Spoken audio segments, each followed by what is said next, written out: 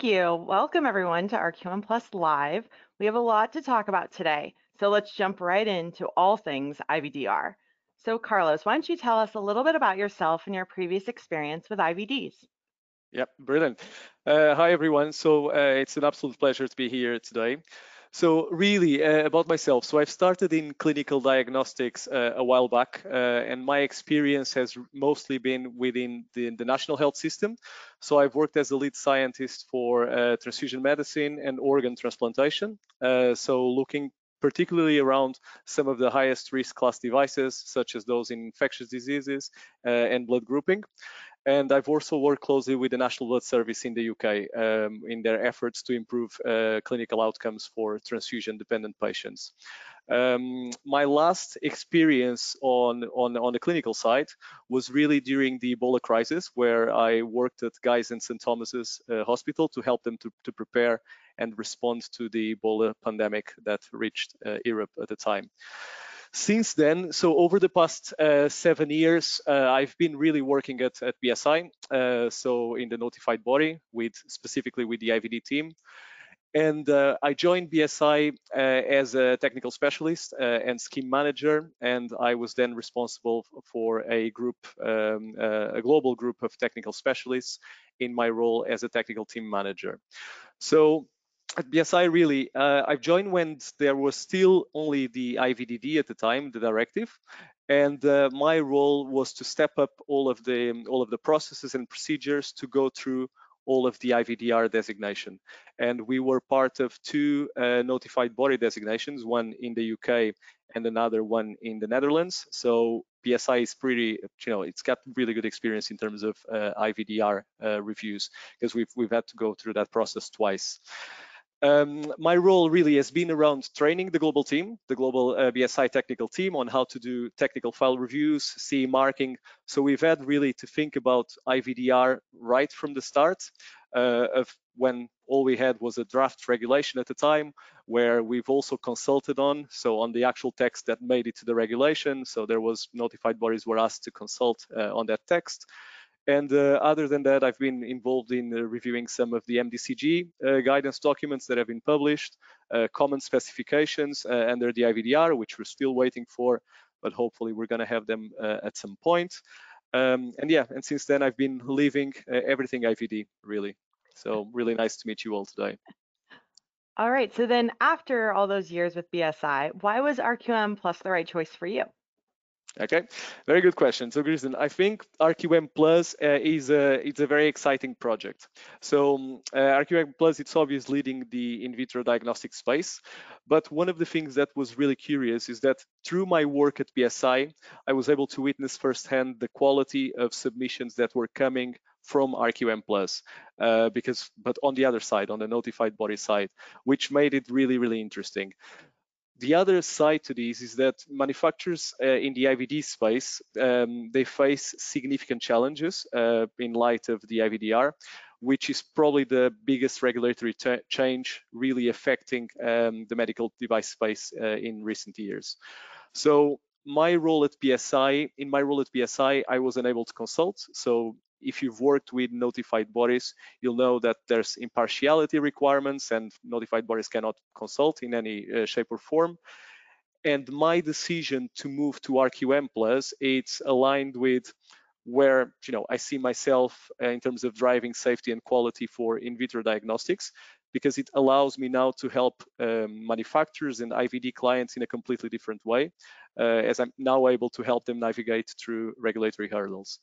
So I'm also, it's been an amazing project so far. I've been here a month, just over a month, but I'm also having the chance to work with ex-notified body colleagues. The RQM Plus team is really stepping up in terms of the resources that they've got, and being able to work with ex-BSI colleagues is amazing as well.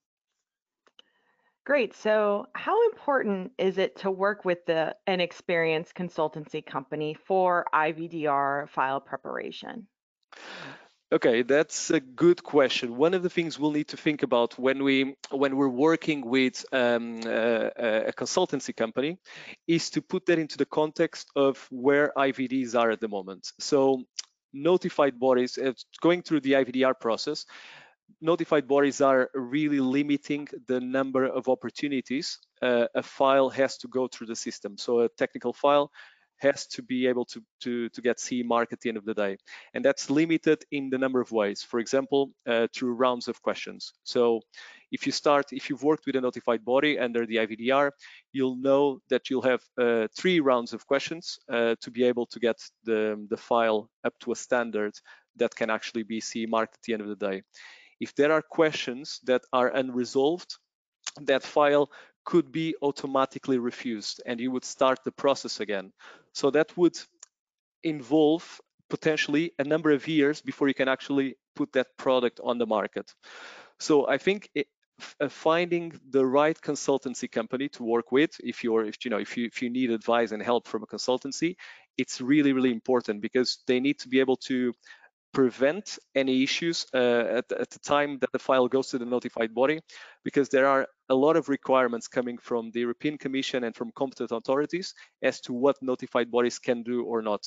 And a few years ago, you could potentially have 7, 8 rounds of questions before reviews were actually closed and CE mark, but the limits are there now to 3 rounds of questions. So if any gaps cannot be resolved in that period of time, there is an issue. So really think about who you're going to reach out to as your consultancy, and make sure they've got the right expertise, they can support your device and your individual client needs as well.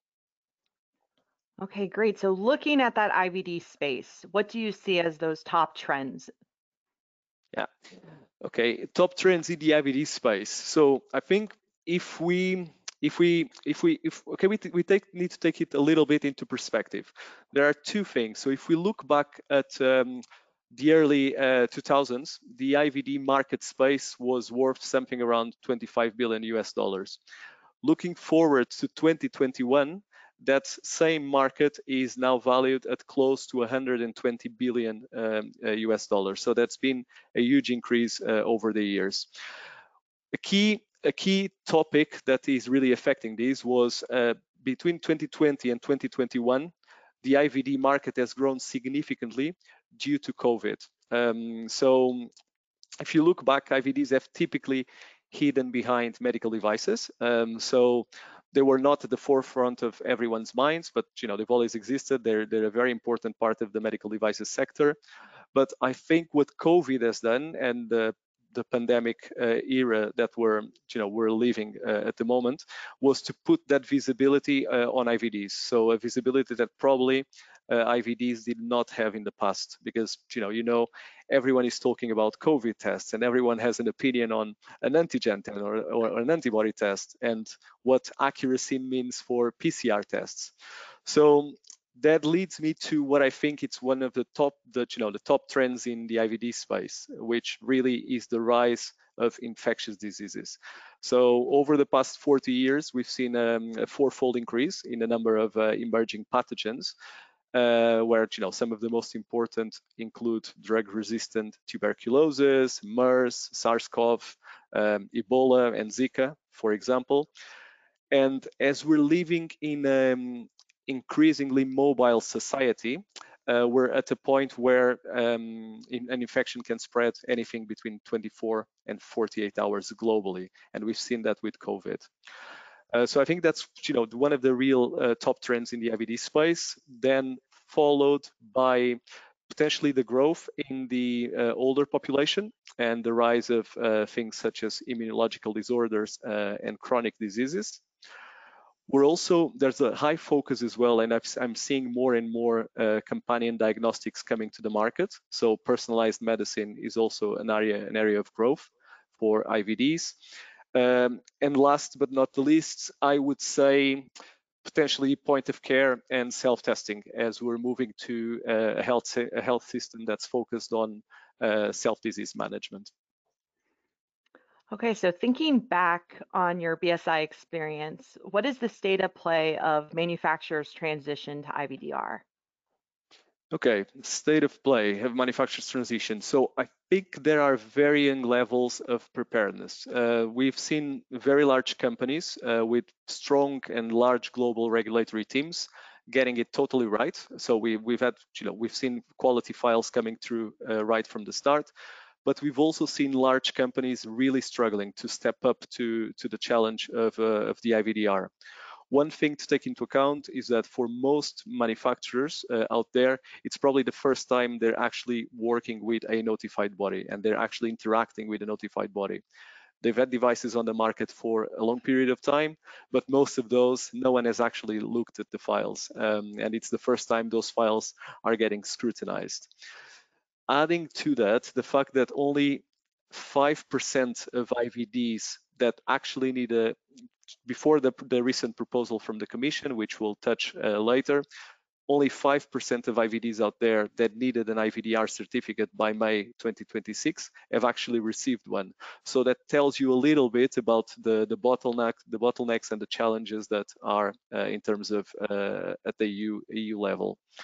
In terms of probably the biggest gap that we've seen on the level of preparedness is related to having sufficient clinical evidence to support the claims of a device. So I think that's probably one of the biggest gaps. So I would say that the majority of manufacturers at the moment are not prepared for what the IVDR is requiring, but there are companies out there that have really invested and they've looked at this early enough to be able to address the big challenge ahead. So let's move to that recent proposal on the progressive rollout to the IVDR. How does that impact manufacturers and their transition plans? Okay, so 2 weeks ago, on the 14th of October, the EU Commission has made a proposal for to amend one of the articles in the IVDR, in the regulation. So it is about Article 110, and what it does, what that article talks about, is about timelines for transitioning from previous pre-IVDR to IVDR. And what it outlines and sets up is a transition that's dependent on device risk, where highest risk devices would need to transition by May 2025, such as Class D devices, and the lowest risk, Class Bs and A, sterile, for example, would need to transition by May 2027. Now, there's no change in the date of application. The date of application, unlike the MDR, it's still the same. It's still May 2022, so next year. But what the proposal does is allowing a progressive rollout to certain classes of devices. So one thing to take into account really is that this is just a proposal at this stage, but it's a proposal that has a legal basis. So it is based on EU treaties, and it is very likely that it will be incorporated into law. But it still needs to go through a process of approval by the Council and the EU Parliament, and it's possible that the final text may change. What actually makes it into law it's possible that it changes because the process involves a number of readings and agreements, these agreements at the EU level. So it's possible that there's going to be some refinements at the end of it. So if you've looked at this proposal, I just wanted to call out one item that's quite interesting, is that the proposal covers classes D, C, B, and A sterile, but there's no mention in the proposal about Class A devices. And Class A devices, they're huge. There's a whole market of instruments that would be Class A, and for those, as far as we understand it now, they need to meet the date of application by May next year. So manufacturers of instruments, just be aware that if this proposal goes through, instruments still need to meet that date of application based on what we know now. But the other thing is that to take into account as well is that after May 2022, because the date of application does not change, PMS procedures and vigilance, they all apply as per IVDR requirements. So both old and new devices will need to meet PMS and vigilance requirements from May 2022 onwards. All right, thanks for that. So why do you think the Commission pushed this back? Why the Commission pushed this back? I think it was really the only option available. So if you think, so back in May, just to tell you a little bit of the story. So back in May, there was a group of stakeholders from notified bodies, patient groups. So some of the cancer, some of the groups representing cancer patients in Europe, and also industry, have written to the Commission asking for a delay. So asking for a solution, because they saw that IVDR would not be possible in time for May 2022. And that's because if you think about it, 70% of all medical decisions that take place in the healthcare systems in Europe and across the globe, they're actually based on diagnostics. So you could be potentially facing a situation where a lot of devices that are used to support those medical decisions would come off the market by May 2022. If you add that to the fact that only 5% of devices that needed a certificate under the IVDR have received one, plus you're looking for about a year before a device can actually get CE marked under the IVDR. If you add 2 and 2, it just wouldn't add up to 4. So there was a significant threat of disruption to patient care in Europe, and I think that has turned some heads around some ministers in Europe to look at it seriously and address the impact such changes would have in healthcare. So with this proposed delay, we'll say, does this mean manufacturers should put their IVDR plans on hold for a little longer? Mm-hmm.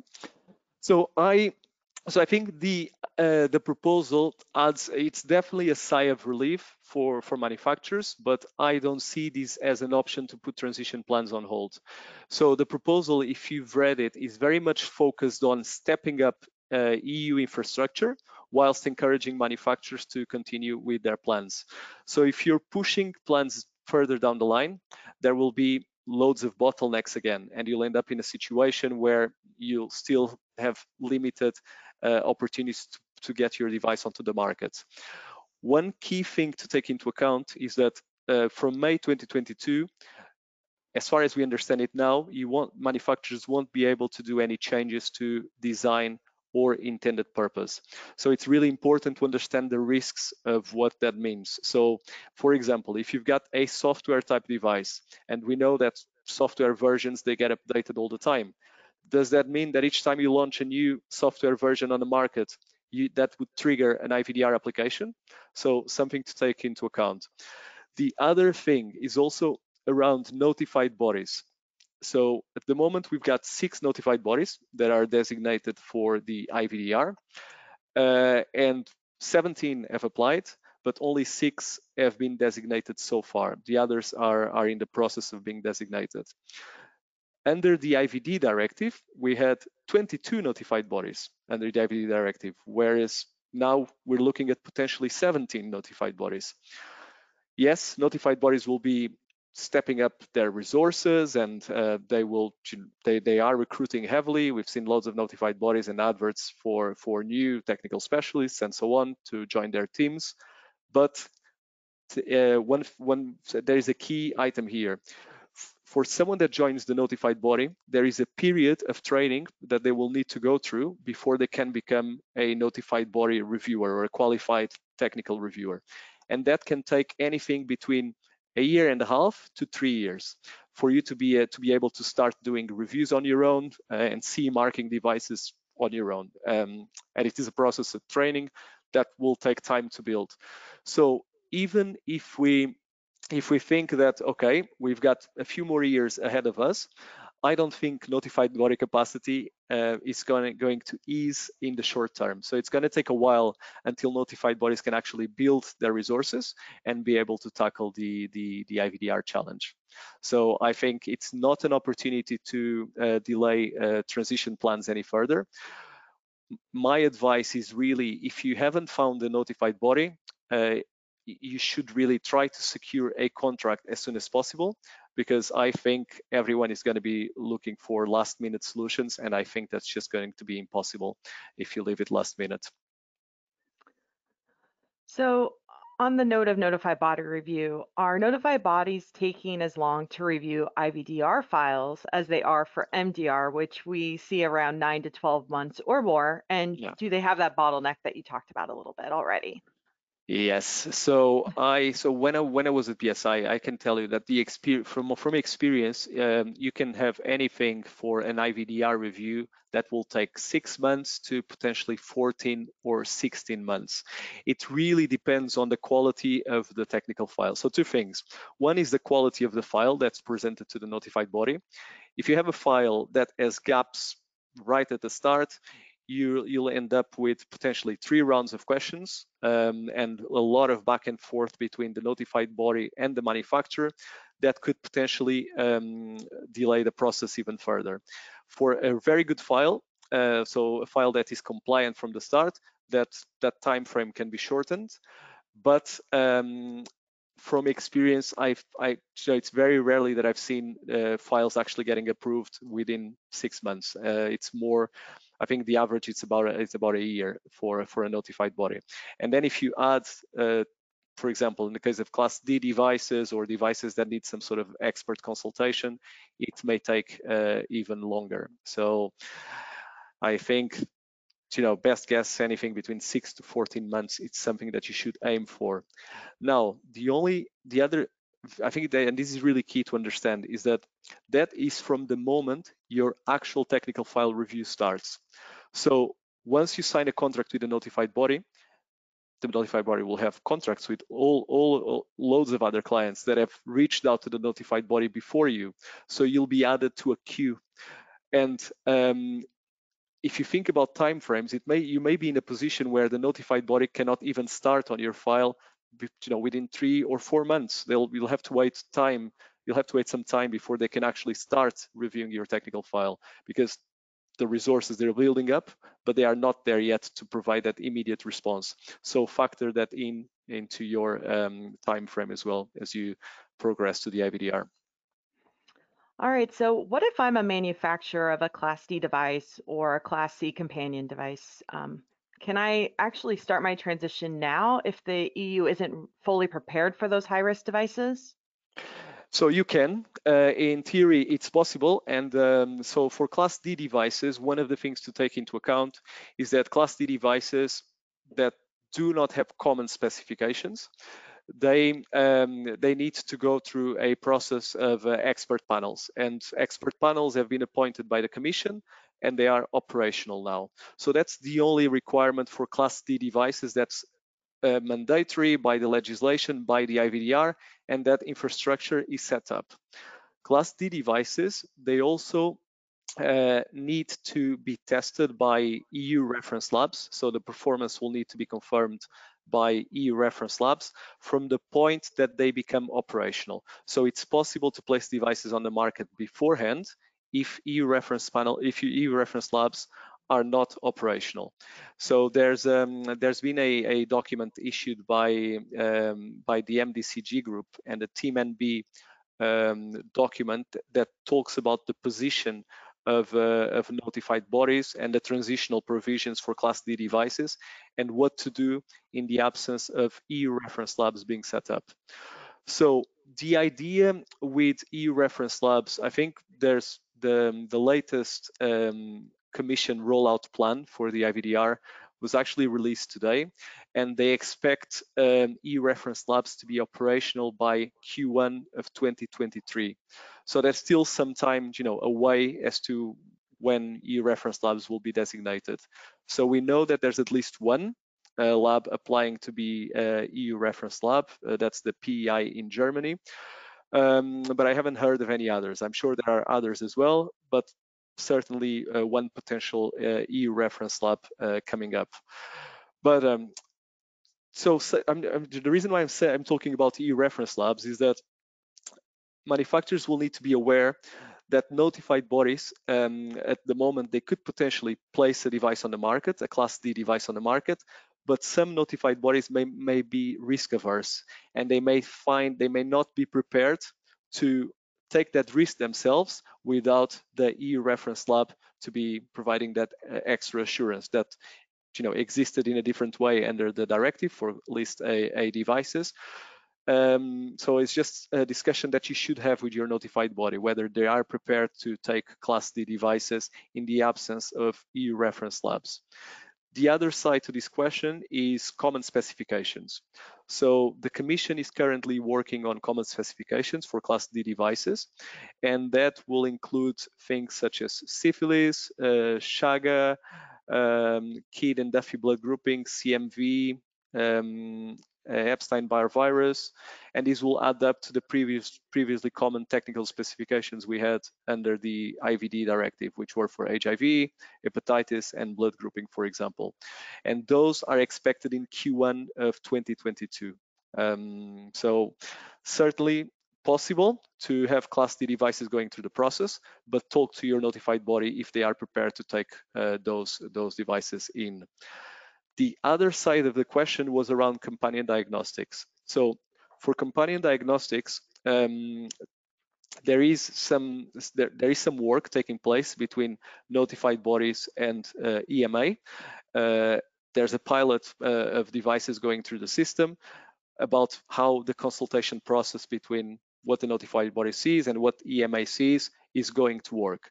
So it's definitely possible. So speak to your notified body and make sure that they can start doing those activities with you. But yeah, to sum up, it's possible for both companion diagnostics, Class D devices to start now. All right, so as we think about new product development for these manufacturers, do you have any tips on market entry given the new timelines? Yeah, so for new product development, I think now we've got new timelines for different classes of devices. So I think it's really important to think about devices in a holistic sense. So look at your device portfolio and devise a transition plan to the IVDR that's proportionate and is shaped around the different classification of devices and your individual product needs. So you may have devices that have been on the market for a very long time. You know that you're not going to be changing their intended purpose or their design, so that that may be absolutely fine to make use of those timelines. For new products, really, I think anything that you should be doing now should be with that IVDR mindset in place, because it's very unlikely that notified bodies, as we go through this transition phase and different timelines, will continue taking new applications for the IVD directive.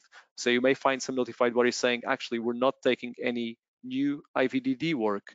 So just make sure, this is the time to move on from IVDD to IVDR and make sure that, any new products are actually developed and implemented with an IVDR framework in mind. All right, thank you. And I guess shifting gears a little bit, you touched on notified bodies setting the bar a little higher than they used to in the past. So what do you see, or what did you see at BSI that companies were generally struggling with? Okay, so yeah, so definitely, so notified bodies are definitely stepping the bar up compared to what we had under the directive. So we all talk about these, but we all know that there's no grandfathering. And what's really important is that manufacturers need to find creative ways for both old and new devices so that they meet IVDR requirements. I think IVDR is a total different ballgame. So the requirements are completely different. There's a lot more requirements, and notified bodies have responded accordingly. From where I come from and what I've seen at BSI, the biggest struggle is really around having sufficient clinical evidence. And manufacturers are struggling and they're lost as to what to do in the absence of sufficient clinical evidence for the IVDR. We're also missing essential guidance on performance evaluation. So it's on the pipeline to be released by the MDCG group, but still we don't have guidance on performance evaluation from the MDCG. There's good documents from GHTF and MedTech Europe, but still we're waiting for that official communication from the MDCG group as to what the expectations on performance evaluation are. A lot of the legacy devices that have been on the market for a very long time, it may be really difficult to find literature or sufficient clinical evidence that actually supports their claims. So I think manufacturers are left with a question as to how do I demonstrate that this device that has been on the market for 20 years actually works? And where are my old studies? Have I actually done old studies? It's been on the market, so what do I do? So I think when you're faced with this question, you'll need to think about your individual devices, and if they've got a strong body of clinical evidence and they are well established devices on the market, sometimes using literature is absolutely appropriate. And it may be enough to use literature. For example, if you have a device for hemoglobin, hemoglobin is more than everyone knows that it's associated with anemia. So you wouldn't be expected to reinvent the wheel here, and you wouldn't be expected to do clinical performance studies on hemoglobin type of device. If your device is already on the market and you've got good post-market data, and literature actually demonstrates that your device is okay and it's got clinical evidence. If you think, for example, of a more novel or higher risk device, then you would be looking at direct demonstration of clinical evidence, and that would need to be with via clinical performance studies on the actual device that's being reviewed. One thing that I would say, and just to make everyone aware, is that you've got all your old clinical data. It can definitely be presented. There's no issues. Notified bodies won't reject old clinical data. But one thing to take into account is that you cannot call an old study a clinical performance study under the IVDR, because clinical performance studies under the IVDR, they have a set of prescriptive requirements. So you wouldn't be able to present old studies as a clinical performance study unless they meet IVDR requirements. So you would need to call it other sources of clinical data, which is one of the other pillars in the IVDR that is allowed to support your clinical evidence. All right, so let's focus on those requirements for technical documentation. On the subject of clinical evidence, are manufacturers required to demonstrate clinical utility under the IVDR? Okay, that's a question we get asked a lot, clinical utility. So there's a clear distinction between the MDR and the IVDR when it comes to clinical utility. So clinical and patient benefits under the MDR, they're very linked to clinical outcomes for patients. Under the IVDR, the only aspects of clinical utility that really need to be taken into account are those that come from analytical and clinical performance. And that's basically everything that's related to providing accurate medical information that will enable, for example, a physician to diagnose, to guide treatment, or select further diagnostic testing.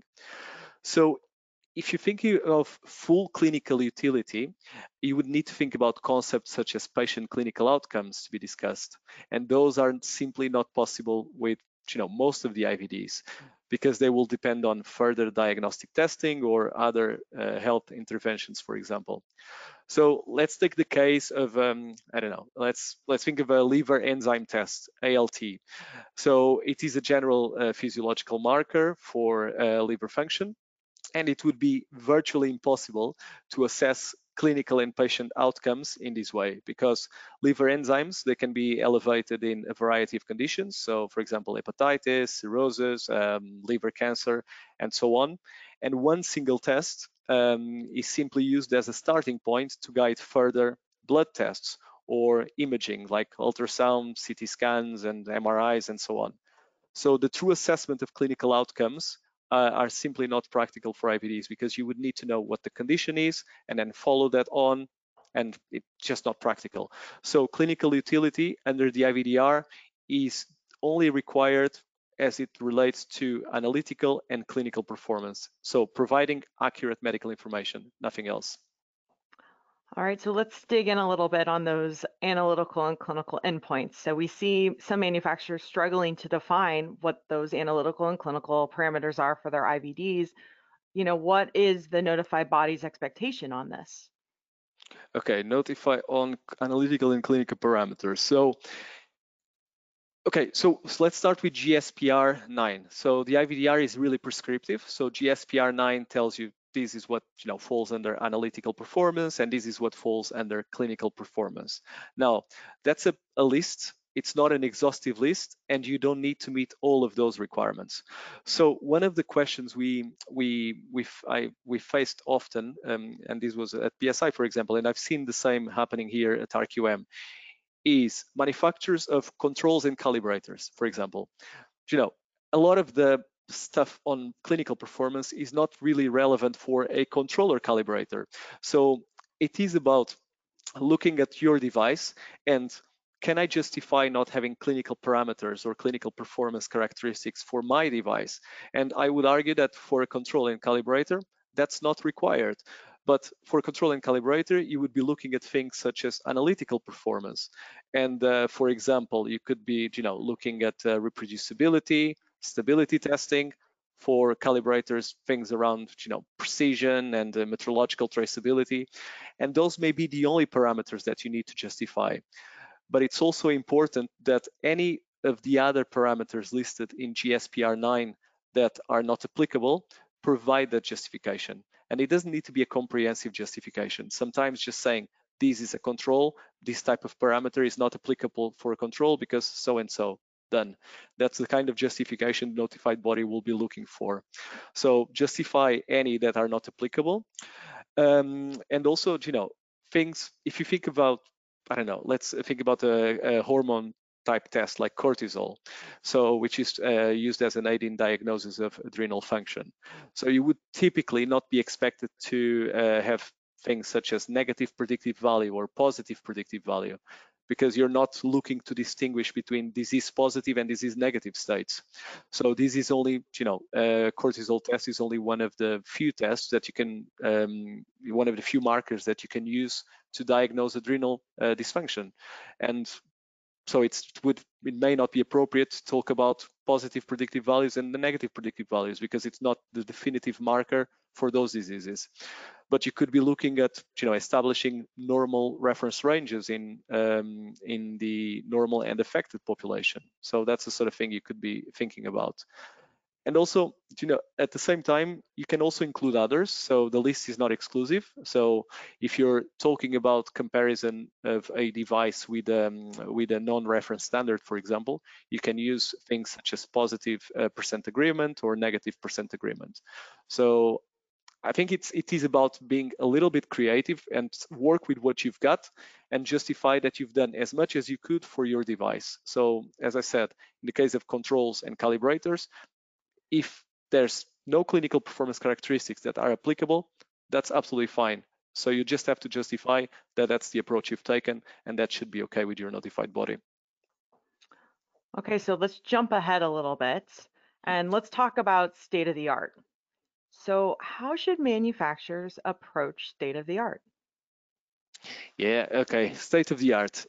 Brilliant. I think that's a brilliant question. So I think what's really interesting about state of the art is that there's over 20 references to state of the art in the IVDR, but there isn't a single definition in the regulation as to what state of the art actually means. So there's some good definitions in ISO 14971 and also there's a recent MDCG document on COVID testing, which is 2021-2, that has some good state-of-the-art definitions as well as they relate to COVID, but I think they can be extrapolated. But state-of-the-art really is about what is currently and generally accepted as good practice in technology and medicine. It's not the most advanced technological solution, so it's you don't have to have the best device on the market to be state of the art, and it's not the best in class, but it's what is achievable for the majority of the devices. And one thing to take into account is that state of the art will naturally evolve over time. So for a manufacturer looking to start compiling their state-of-the-art reports, you'll typically start with a systematic literature search that will enable the state-of-the-art to be understood. You would be expected to include references to similar devices on the market and also a review of their performance characteristics, for example, a review of current clinical guidelines for that specific device type or for the analyte that's being measured. And also the specimen type. So it's the specimen that you're claiming. So let's say that you're doing a test that's to detect albumin creatinine ratios, and that which is used as an aid in the diagnosis of kidney disease. There are clinical guidelines out there that talk about this type of test and how it's used in clinical practice. So that's the sort of thing that the notified body will be looking for when establishing state of the art, and also your specimen types. For example, creatinine and albumin ratios, they're done in urine typically, and that's clearly defined in guidelines and so on. So that's a sort of information you're expected to be presenting to the notified body. And saying that, so state of the art, I think the other side to this is that state of the art is not only linked to clinical guidelines, systematic literature reviews, and so on, but it's also about using standards which are harmonized, or even better than harmonized standards, CLSI guidelines, common specifications, and so on. So that's all you would need to think about when defining state of the art. Okay, so let's transition a little bit over to post-market surveillance if we can. And I have an audience question if you're ready, Carlos. Okay. Okay. Yep. Perfect. Brilliant. So, what is the expectation for documenting trend reporting decisions per Article 83? Mm-hmm. What's the expectation? So I think really the post-market surveillance, it's one of those key topics in the IVDR. And in terms of trend reporting, at least on the IVD side, what you'll be looking for is make sure you've got a good understanding of your device, and make sure that any information that's coming out of the market, it's documented. And for trend reporting is going after that information and making sure it's captured by your systems. So it's you're expected to document trends, but I don't think it needs to be as complicated as I've seen some manufacturers trying to achieve it. So the requirement is you'll need to document trends and make sure it doesn't affect the benefit risk ratio and so on of the device, but there's simple solutions to how that can be done. So it is a requirement, but the message that I really want to pass is don't go overboard on trend reporting. Look at trend reporting as something that needs to be done and achieved, but it is part of your post-market surveillance system, and that will be okay. All right, thank you. And let's talk a little bit about PMPF. We get a lot of questions on PMPF. So what's the current understanding on this, and is it required for all devices? Oh yeah, so PMPF, that's such a hot topic at the moment. So PMPF. So okay, I'm gonna be honest here. I think really a lot of manufacturers and notified bodies as well are struggling to understand when PMPF is actually required. So I think there's a lot of confusion out there, and I've certainly seen that from my time at the notified body. We were being presented with PMPF plans that were simply a copy paste of the regulation, and we're not trying to achieve anything other than just ticking a box that mirrored the text of in the regulation. So those usually had some pushback from notified bodies, because if you as a manufacturer don't really understand why you're doing PMPF, then the notified body won't understand either. So I think there's two ways to look at it. So PMPF is I would say it's not mandatory. So if you've got devices on the market for a very long time, they've got a good history of safety and performance, the state of the art on those devices is unlikely to change, and at least in the next few years, you don't necessarily need a PMPF plan, but that will need to be, you would need to put a strong justification for not doing a PMPF plan that would go down well with the notified body. On the other hand, if you've got a novel device or a device that keeps changing, so let's say SARS-CoV type assay, you would be expected to obviously have PMPF studies, because you'd be monitoring genetic databases, changes in new variants as they come to the population, and all of those activities will be covered under PMPF. Now, that's not to say that as notified bodies, gain more experience under the IVDR, the interpretation as to what devices will require PMPF and what devices will not require PMPF is actually subject to change. So at the moment, I've seen justifications and good justifications for not doing PMPF studies on legacy devices. So devices typically that have a long history of being on the market, they've been used for the last 40 years. State of the art hasn't really moved on in the past 40 years, and you have these with, liver enzyme type tests, all of the general physiological markers that you would go to a doctor, like glucose, and you will go to the doctor and it's the same tests that have been done over the past 20 years and still the same panel of tests. It's possible to justify not doing specific PMPF activities for those devices as long as you've got triggers in your post-market surveillance system to start a PMPF plan should the need arise to do one. So you would need to put that justification forward, and it's possible. But I would approach it go with the premise that you always need PMPF, look at your device, and if you really think that state of the art is unlikely to move, that the risks of the device are well known and understood, then think if you can avoid those PMPF plans. But again, because we're still waiting for guidance, you also may find that you may find differences from notified body to notified body as to how they interpret the requirements of what is expected under PMPF plans.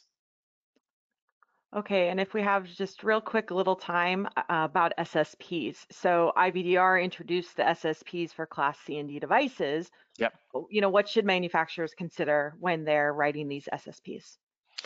Okay, so SSPs is also another hot topic. So at the moment, there's no guidance out there for SSPs under the IVDR. All we've got is Article 29 that describes, the SSP needs to contain this, and this. Now, there is an MDCG guidance document for the SSCP under the MDR, which is MDCG 2019-9, which is actually a really valuable tool. And a lot of the requirements from that document can be extrapolated to IVDs as well when it comes to stylistic requirements, to the administrative aspects of the SSP, what should be on the revision history table, and so on. So I think it's got lots of really good guidance. But again, it's not enforceable because it's not part of the law. It's not an official MDCG document that has been published for the IVDR, but it is a really good source, and notified bodies will be looking to see if you've met some of those requirements in that guidance as well. You can dispute them with your notified body, but they will take that as the gold standard, and it's very likely that when guidance under the IVDR is published, it will actually mirror what has been done for the MDR. For IVDs, one thing to take into account is that SSPs for self-test devices, you will be expected to write them in a language that's understood by lay users. And one thing that I've seen as one of the most common mistakes on SSPs for IVDs is with regards to describing the conditions of use on near patient tests, for example. So the manufacturer didn't really put across what was a well-defined suggested profile of the users.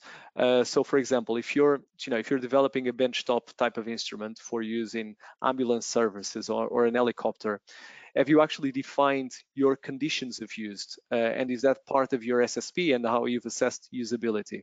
So just think about who are going to be your end users. Are there doctors, nurses? Are they going to be done in emergency rooms, operating theaters, whatever?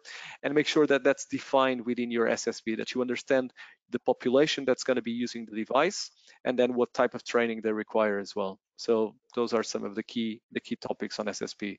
But at the moment, the only official legislation out there, the official guidance, is what's covered under Article 29 of the IVDR.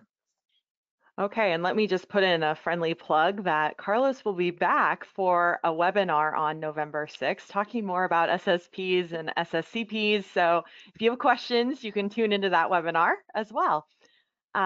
We have one more audience question, Carlos. Yeah.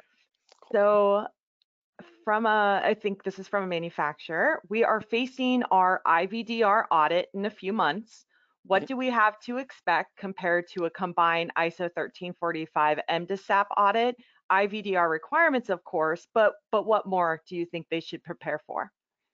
Yeah, okay. So I think one thing to take into account is that IVDR audit will serve to have a look at, so depending on what devices you've got in your portfolio, you may have classes D, C, B, and so on. That IVDR audit will need to be taking a sampling of all of the devices on a representative basis that will support your IVDR certificate. So for example, if you've got classes D, C, and B, the assessor that's going on site is supposed to be looking at all of those classifications in order to support a recommendation for your IVDR certificate. They will also be looking at things such as QMS procedures, making sure they've all been done as per the IVDR requirements, that you're preparing for the May 2022 deadline. And I think it's not going to be massively different compared to what was audited under ISO 13485 and MDSAP, but you're going to have additional IVDR requirements. So for example, do you have procedures for generating a technical file under the IVDR? Are those procedures good enough? Do you have procedures for communicating with a notified body? If you've got specific types of classes of devices, for example, companion diagnostics or class Ds that require e-reference lab testing, are your systems are your systems developed enough to handle those types of procedures? But I don't think there's a learning curve, and that you'll need to step up your quality management system. But I wouldn't say that is as complicated as getting through the IVDR technical document assessment. All right, so kind of wrapping up here, last but not least, intended purpose, our favorite discussion. Yeah. This is a really hot topic that leads to Yeah. obviously a lot of discussions. So from your experience, what are 3 key tips you can give to manufacturers about intended purpose? Okay, so first to say intended purpose is literally everything. So well, okay, one thing, intended purpose and intended use, just to clear that, is the same. So it's being interpreted as being the same. So there's no difference between what is the intended purpose or the intended use. It's the same concept. One thing to take into account is that when you're defining the intended purpose, so make sure that it meets the definition of an IVD. So for example, it would not be enough to say this is an assay that's used for the measurement of C-reactive protein, CRP. You would need to provide the medical context. So you would need to frame CRP in the context of sepsis, infection, and inflammatory diseases, for example. So make sure that there's a medical purpose in your intended purpose. Then don't underestimate the importance of defining it well, because it impacts everything from classification to scientific validity to state of the art clinical evidence. So it will also it may impact your relationship with your notified body, because you may have to go through a classification dispute if you cannot agree on what the intended purpose actually is for the device and how that impacts classification. It will also impact things such as sampling plans, the level of auditing that the notified body will do. So it has huge implications. My other bit of advice is look at that document that talks about classification rules for in vitro diagnostics. There's loads of examples there as to what devices apply to what class of device, and you can extrapolate from those examples to your own device, and notified bodies use that guidance quite a lot when deciding on classification. So yeah, so intended purpose is key. It's all about telling a coherent story between intended purpose, scientific validity, clinical performance. It all needs to match. If your intended purpose doesn't match your scientific validity, you will have a problem. So just make sure that there's a coherent story told through the technical documentation. And just a follow-up question from the audience on that, Carlos. So Yeah. with the new EU guidance equating intended purpose and intended use, do you see this clashing with the US FDA intended use definition? Yes, potentially. So I think manufacturers really need to okay, so intended purpose, one of the key you'll have your global submissions and the intended purpose changing in one site. It's going to have an impact on the other, could affect global registrations and so on. Now, one thing to take into account is that you can, so for Europe, intended use and intended purpose is the same. You need to have that in a section of your IFU, but there's nowhere in the regulation text that needs to say your intended purpose needs to be under this section of intended purpose. So as long as you've got an intended purpose in the IFU that meets the requirements of the IVDR, that would be enough. So, but just you'll have, when we've gone through these at the notified body, you will have questions from your notified body questioning why you presented your intended purpose in a certain way. But it could potentially clash with your global registration. So you'll be developing intended purposes under the IVDR that have a very prescriptive set of requirements, and they need to be met for for CE marking, and it could potentially impact your what you're doing for the FDA. So you'll need to come up with a strategy and talk to your notified body how you can minimize that impact. All right, so let's wrap up, Carlos. It was a great discussion. Yeah. If you had one piece of advice to a manufacturer starting their IVDR transition, what would it be? Okay, so one piece of advice, I would say, if you haven't done so, try to find a company that can do some sort of mock audit or device file audit on your device before you submit it to your notified body, because you really, you can, once you start that process, you can be in for a surprise and that just having the file rejected outright because it doesn't comply with notified body expectations. So just make sure you've got someone looking at that file before it's submitted to the notified body.